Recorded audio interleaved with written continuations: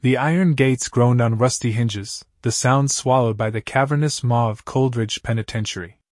A sliver of moonlight carved a path through the storm clouds, illuminating the gargoyle perched atop the warden's tower, its stone wings spread in a mockery of freedom.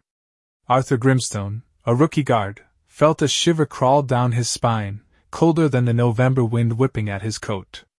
Inside, the air hung heavy with the stench of despair and disinfectant.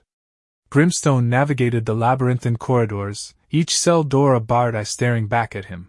Whispers slithered from beneath the iron, punctuated by the rhythmic clang of hammers against stone, a chilling counterpoint to the symphony of the storm.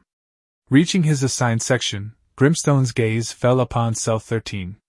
Unlike the others, its door remained ajar, a single sheet of paper pinned to the frame. "Do not enter," it scrawled in the warden's spidery hand. Curiosity, a serpent in his gut, urged Grimstone closer. He peered through the bars.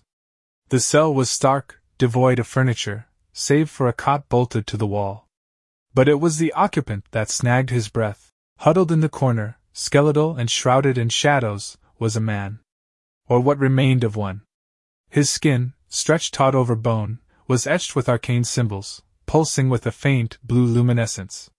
The man's eyes, two burning embers in the gloom, locked onto Grimstone. Panic, a icy fist, squeezed Grimstone's chest. He stumbled back, the cell door clanging shut with a finality that echoed in the silence.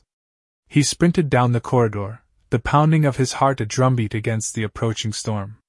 The whispers grew louder, morphing into a chorus of chilling laughter, the gargoyle's silhouette seeming to leer down at him. Reaching the guardroom, Grimstone burst through the door, his story tumbling out incoherently.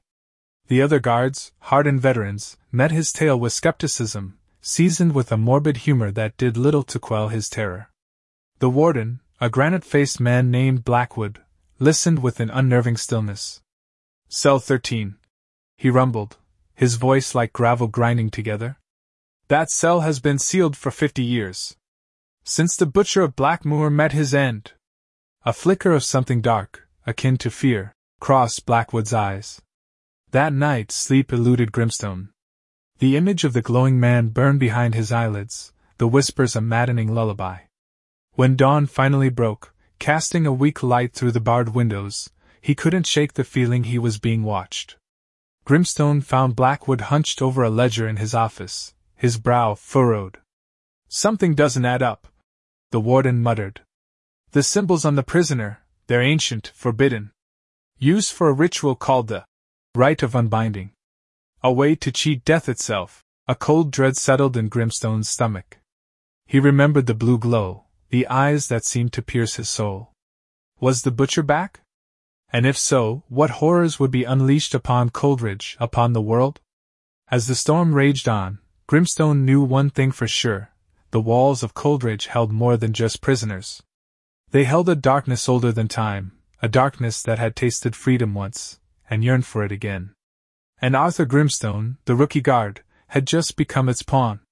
The story continues, its tendrils creeping into the shadows of Coldridge, promising a macabre dance between a desperate guard, a vengeful spirit, and a ritual that could rewrite the very rules of life and death. Will Grimstone survive the night? Will the walls of Coldridge hold? Or will the darkness, once unchained, consume everything in its path? The answer, like the storm outside, waits to be unleashed.